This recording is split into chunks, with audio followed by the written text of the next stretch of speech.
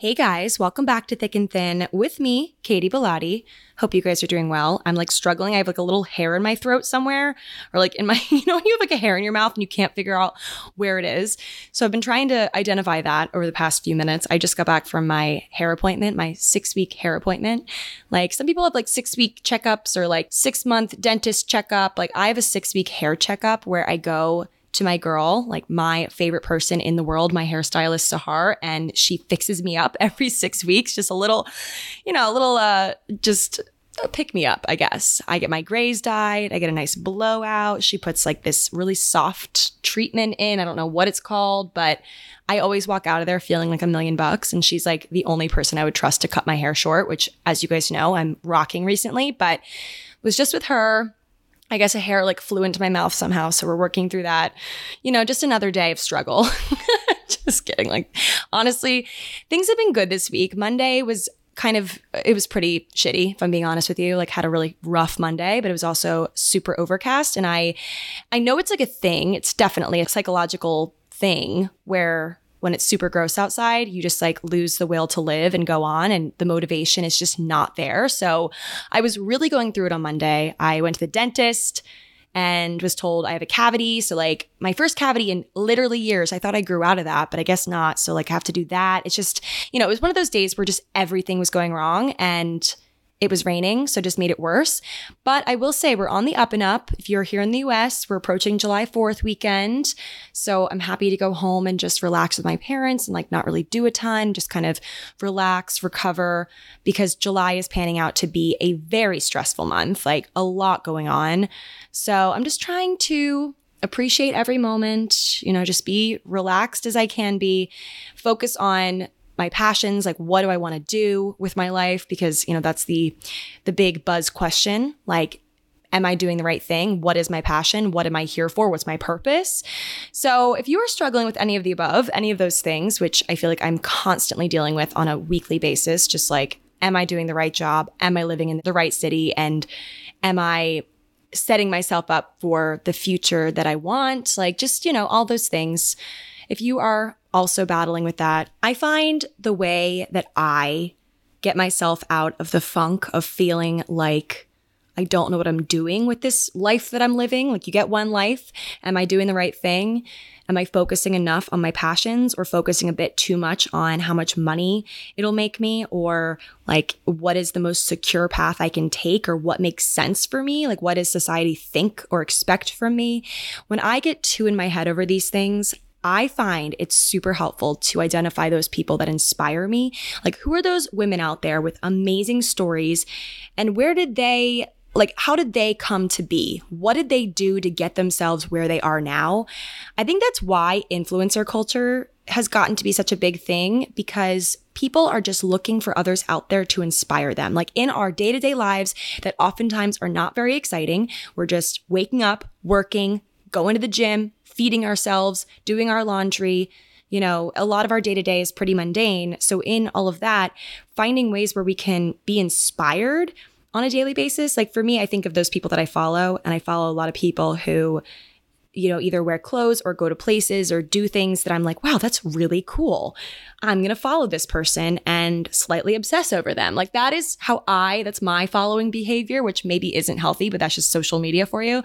But in a different way, people have been doing this for literally centuries, studying people who have come before them and allowing themselves to feel inspired and motivated by these people. That's history for you. Why do you think we study history? I guess a lot of times people say so we don't repeat the bad stuff, but also the good stuff keeps us going forward and making our own history. So with that, I have an amazing story for you guys today. We're kind of paying homage to my older episodes where I, picked a subject and talked about them, because I've been doing a lot of personal diary entry-esque episodes recently, which I love and I will never stop doing. But I feel like you guys are pretty caught up on my life right now. I don't think there's been any major developments.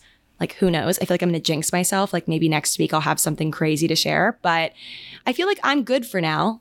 We can put a pause on my life story and talk about someone from history that I feel I've never heard of before.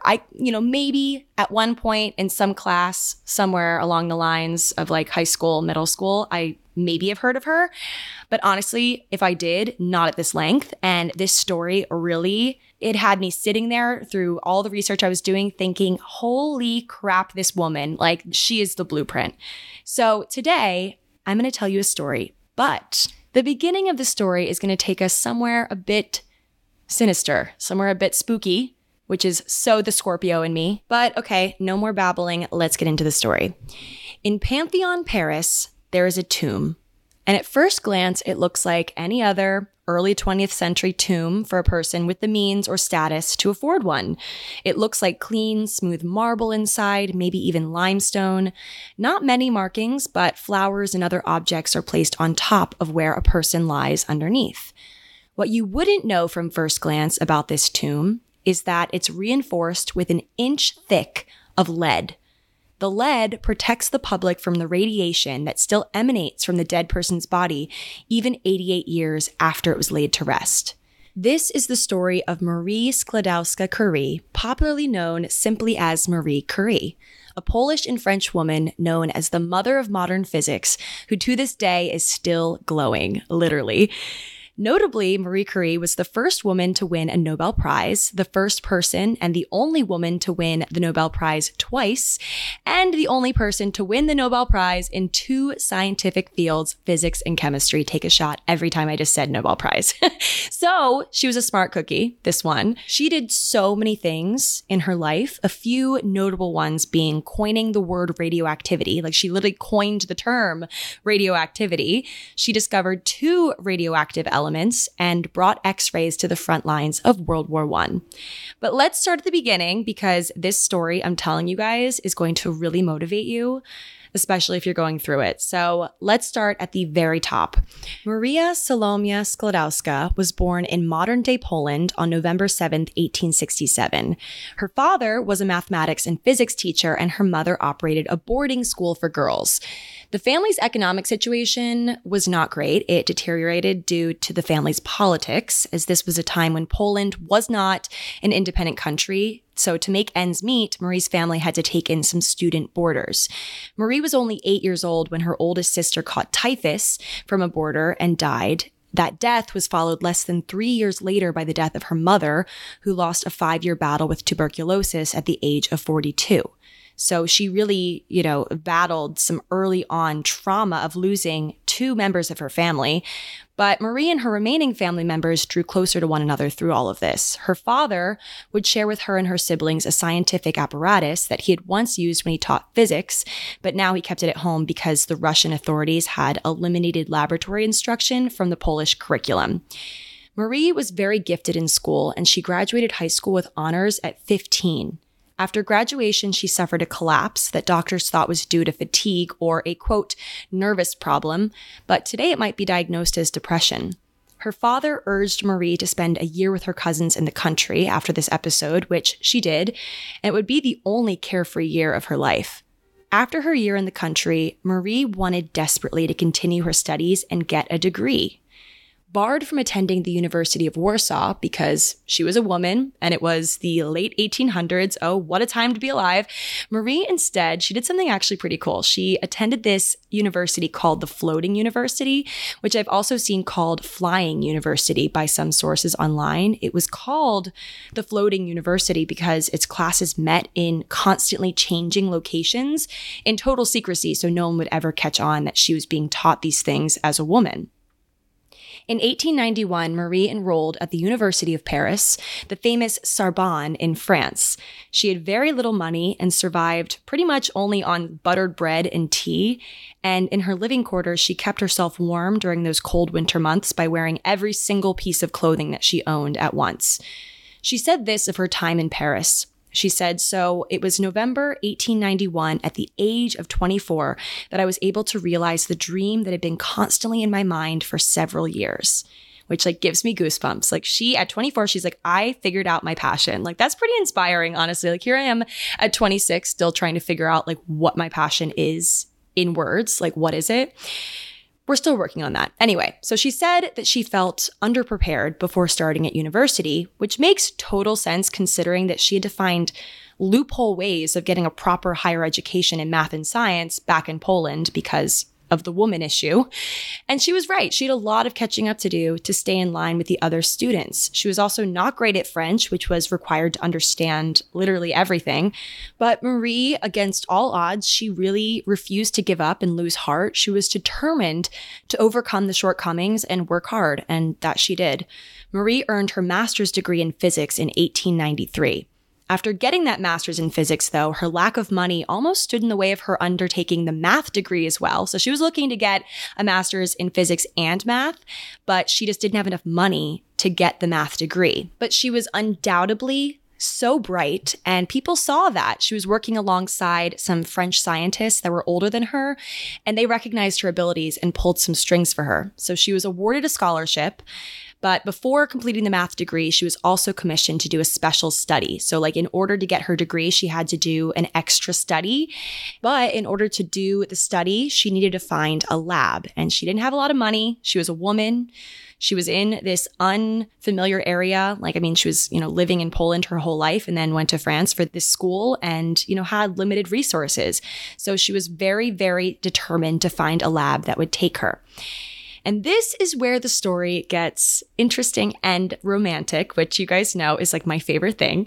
So Marie's search for lab space led her to a fateful introduction that would change her life and literally all of ours as well. In the spring of 1894, Marie Sklodowska mentioned to one of her physicist friends that she needed this lab space, and Marie's friend realized that his colleague, Pierre, might be able to help her find a lab. Pierre, who was also a super smart cookie himself, had done pioneering research on magnetism and was a lab chief, so it was kind of perfect.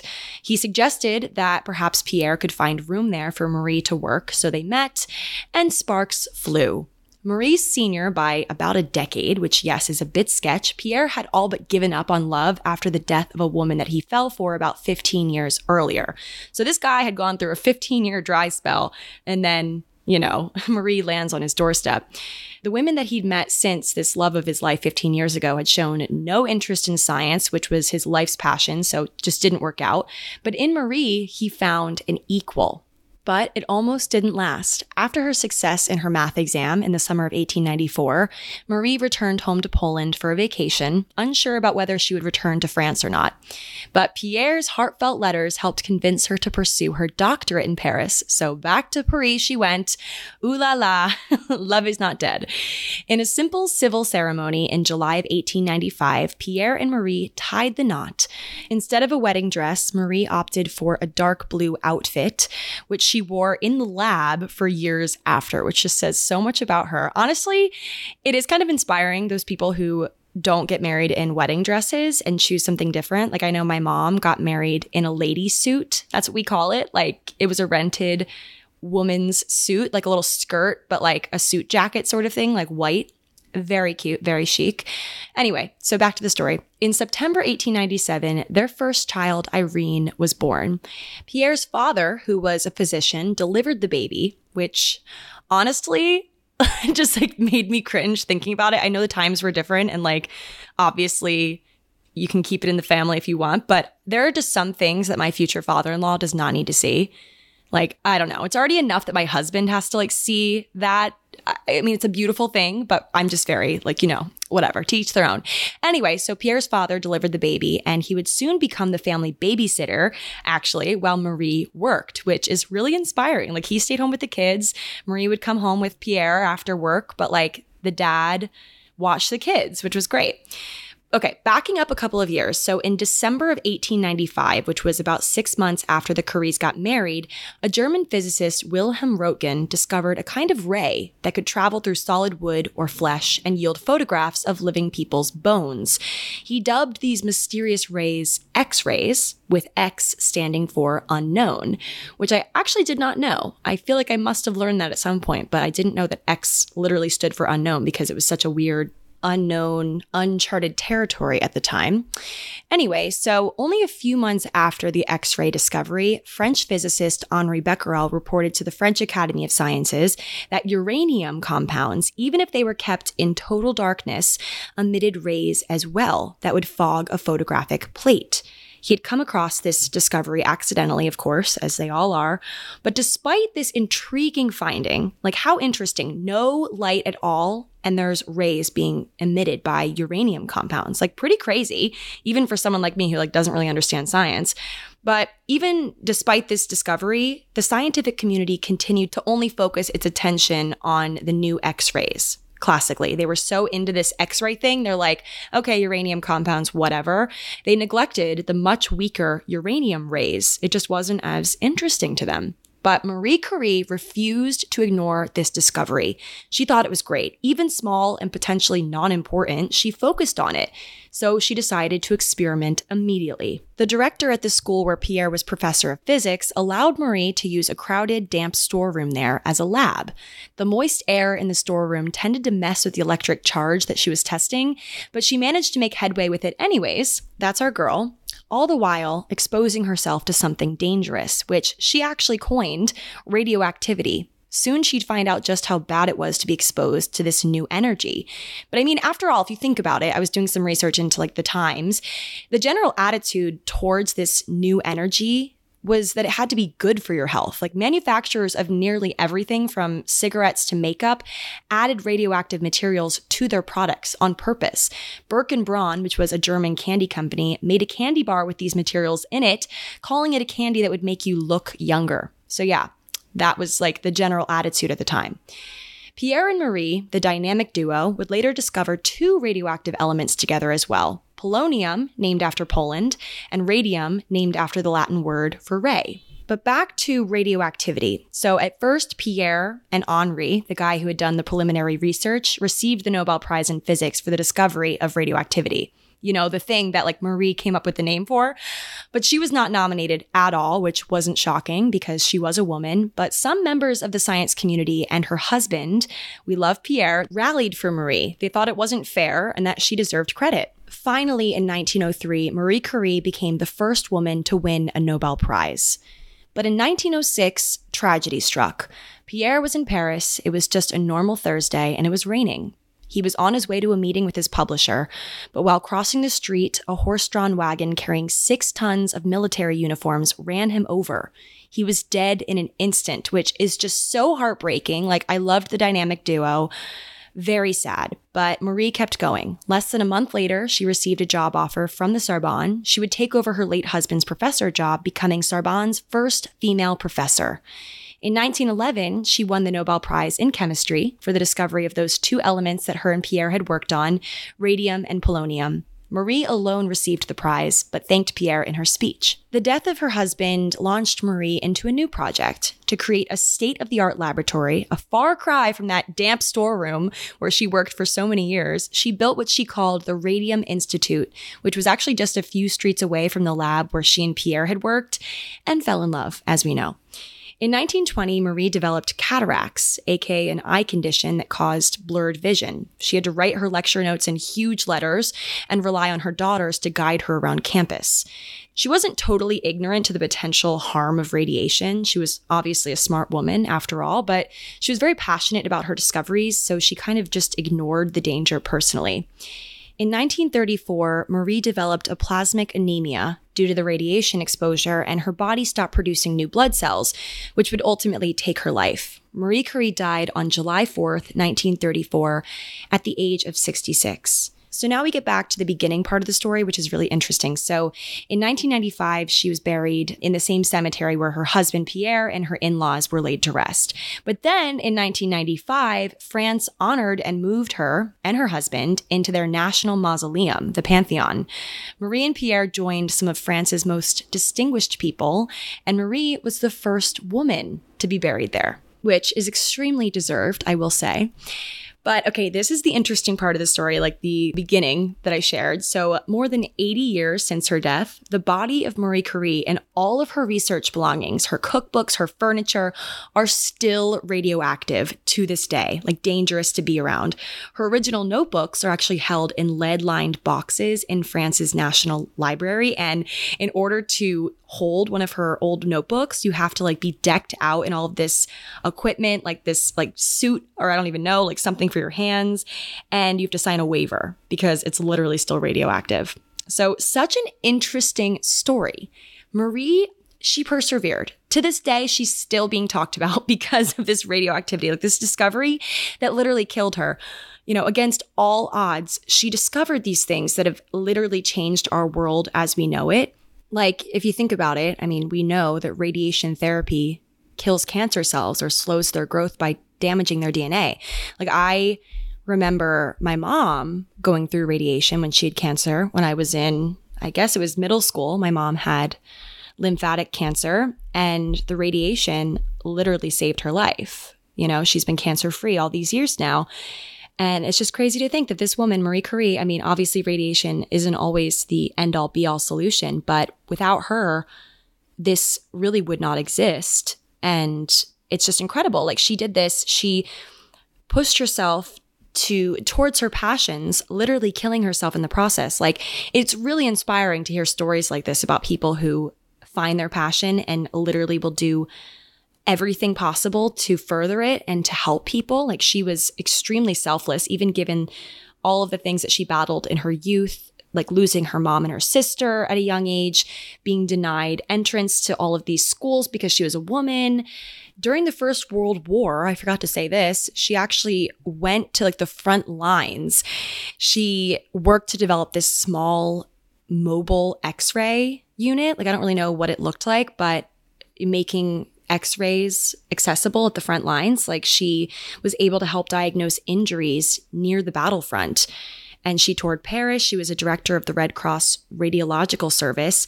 She asked for money, supplies, vehicles to help out the efforts. Like, she was so passionate about her research, but also helping people.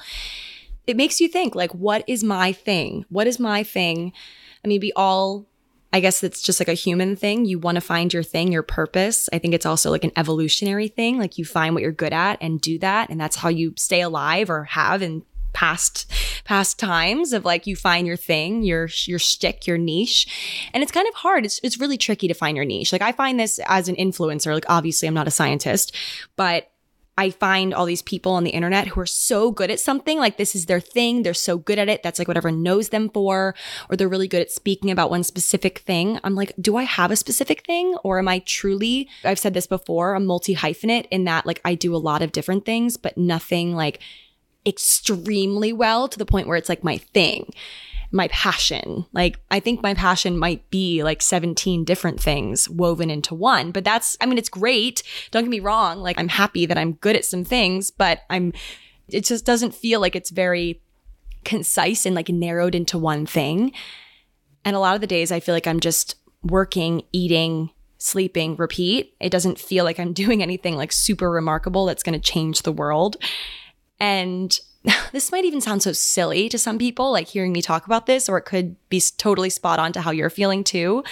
Like, I think we're taught to find a job that pays well and support ourselves and find a husband or a wife and have a family. And it just feels like it's kind of set up for us. But like Marie Curie, truly, she forged her own path. She decided, this is what the world expects of me, and I'm going to do something a little different. I'm going to shake it up and literally change things. I don't know if she knew that she was going to change the world. Maybe that's the key.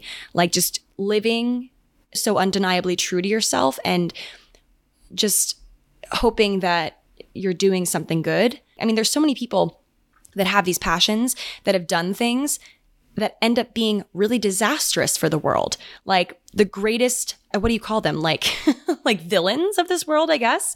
Like the Hitlers and all.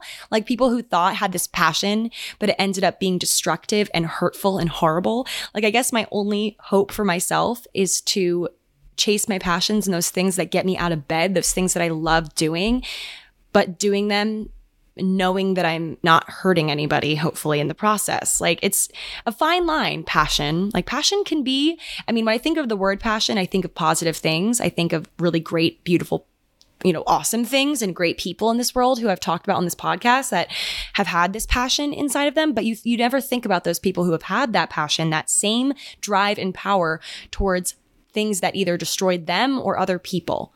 So, it's a great power having a passion, identifying your passion, because it comes with great responsibility, I guess, of knowing what to do with it, or I guess figuring it out along the way. And of course, there's also so many stories about how someone had this passion and wanted to do something and did it, and then everything was going great, and then all of a sudden things didn't go so great, and they either went into bankruptcy or became a scandal in the headlines. Like, you hear all these stories about different like startups that started out so great. I mean, you can think of like We Crashed, the documentary.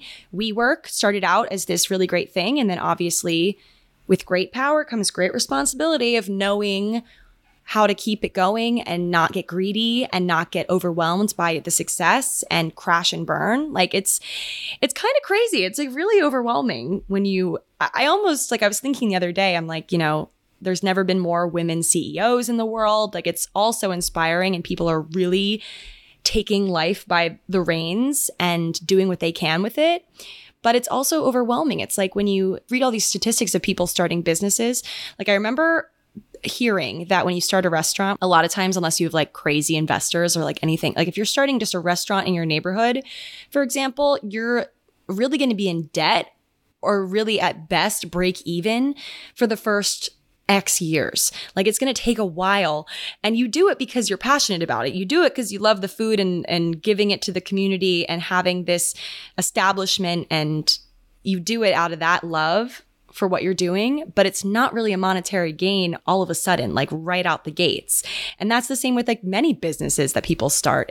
You have to do it, and it's a little bit of fear involved in starting something, because it could plunge you into debt, but you do it because you love it. Like, you do it not for the money. And I think that that's the secret, but it's kind of going against everything we've been taught, because we're taught to follow this linear kind of trajectory of going to school and getting a job and making enough money to survive, and having enough money in savings and saving for retirement and investing in all the right things. And money kind of takes the place of the passion, because it becomes the only thing that you can see sometimes, and you get worried that you're going to go into debt or end up like someone that did.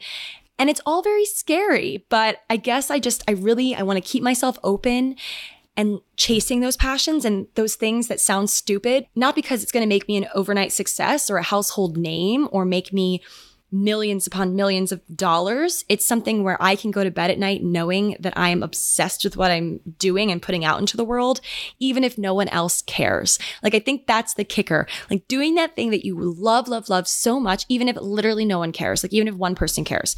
Like, there's been little series on my channel and like on TikTok that I've tried to do, and I've stopped because it didn't seem like anyone cared about it. And I mean, one of my fatal flaws is that I care a little bit too much about what people think of me. I think that's something a lot of people struggle with. But for me, I know that's like my one thing that I have identified as a problem, and I have to deal with it. And I think I'm getting better, but I'm definitely not healed from it overall. Like, I know that I still struggle with it with literally every decision that I make. I think about what people will say. I think about not even just like the random strangers of the world. I think of my friends and my family, and like, are they going to think that I'm going off the deep end? And I guess that's how people felt about me when I started my YouTube channel, which has literally transformed my life. So I guess it's just finding that thing that you love so much, which for me, growing up, it was making videos on the internet that really didn't have like any specific purpose other than just making me feel good. Like, it made me feel so inspired and motivated to create content. I guess that's why I'm still doing it, because it's still to this day,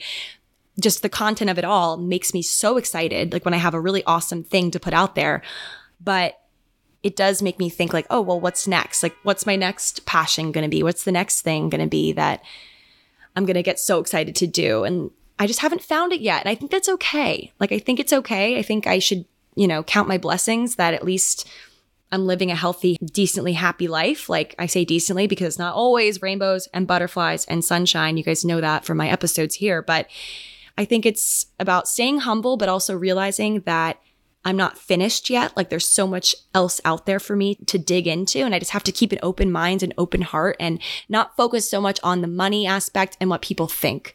So I'm kind of speaking this into existence. Like I want all of us to focus on that and try to figure out what those things are. And I think the way that you stumble into these discoveries, like literal scientists that stumble into discoveries of x-rays and all that, is to just keep yourself open and trying new things and going to new places, getting yourself into uncomfortable situations of trying new experiences, like having new friend groups that you stumble into because you were nice to one person and then they introduced you to another person. And it's all about just immersing yourself in your life, being an active participant in your life. Like I think that is the secret. Just actively participating and not just riding in the back seat and not know where you're going. Like, I mean, granted, no one knows where they're going, but at least taking the wheel for most of the time and saying no when you want to say no. Okay, not always saying no, but when you know something is just not for you and it's the money talking or the other people talking, saying no to those things, but saying yes to those things that you know might be hard and not so comfortable for you to go into a new environment, a new situation, try a new job. But those are the things that grow you, that make you so indestructible almost, or like just gives you more armor to face those harder things. Like it's a building block, you know, to figuring out what your passion is. I think that's the secret. I think that is the secret to life. I think I just solved it. I think I never have to post a podcast episode ever again because I just figured it out. Drops mic. It's my last thing out there. I'm just kidding. I'll never stop. But anyway, guys, what an episode. Hope that this story inspired you. Hope that this gave you a little dose of hope if you're feeling a little lack of motivation and passion right now. And you know what? That's it for the episode, guys. Cheers to our passions, those things that we know that we love to do and that we think make the world a better place, but also make us feel inspired. But also cheers to those passions that we don't know are our passions yet, because we are, a lot of us, so young and have so much time to figure it out. And there shouldn't be this pressure, but also we should know that, you know, just because we haven't found our thing yet, it's almost like a superpower, you know? It's like a lot of stories, a lot of movies and shows are based around this person who doesn't know that they have a superpower yet, and they think they're mortal. And then all of a sudden one day they're like, whoa, my superpower, I have one. You know, I think that that's the same with passions. I think a lot of times you find your thing later in life. A lot of people have, you know, there's a laundry list of people who haven't really found their shtick, their thing, the thing that makes them until later in life. And I think it's all about just staying open to the possibilities of it all, not closing yourself off and deciding that you're the, you know, most boring, normal person in the universe and you don't deserve to have this thing that lights you up inside. I think that that's the secret, just staying open. Anyway, so cheers to these things, the passions we have, the passions we don't know yet. And that is it for the episode, guys. Thank you for listening. Hope you all are doing well and are having a lovely week. And I will talk to you guys next Thursday. Bye.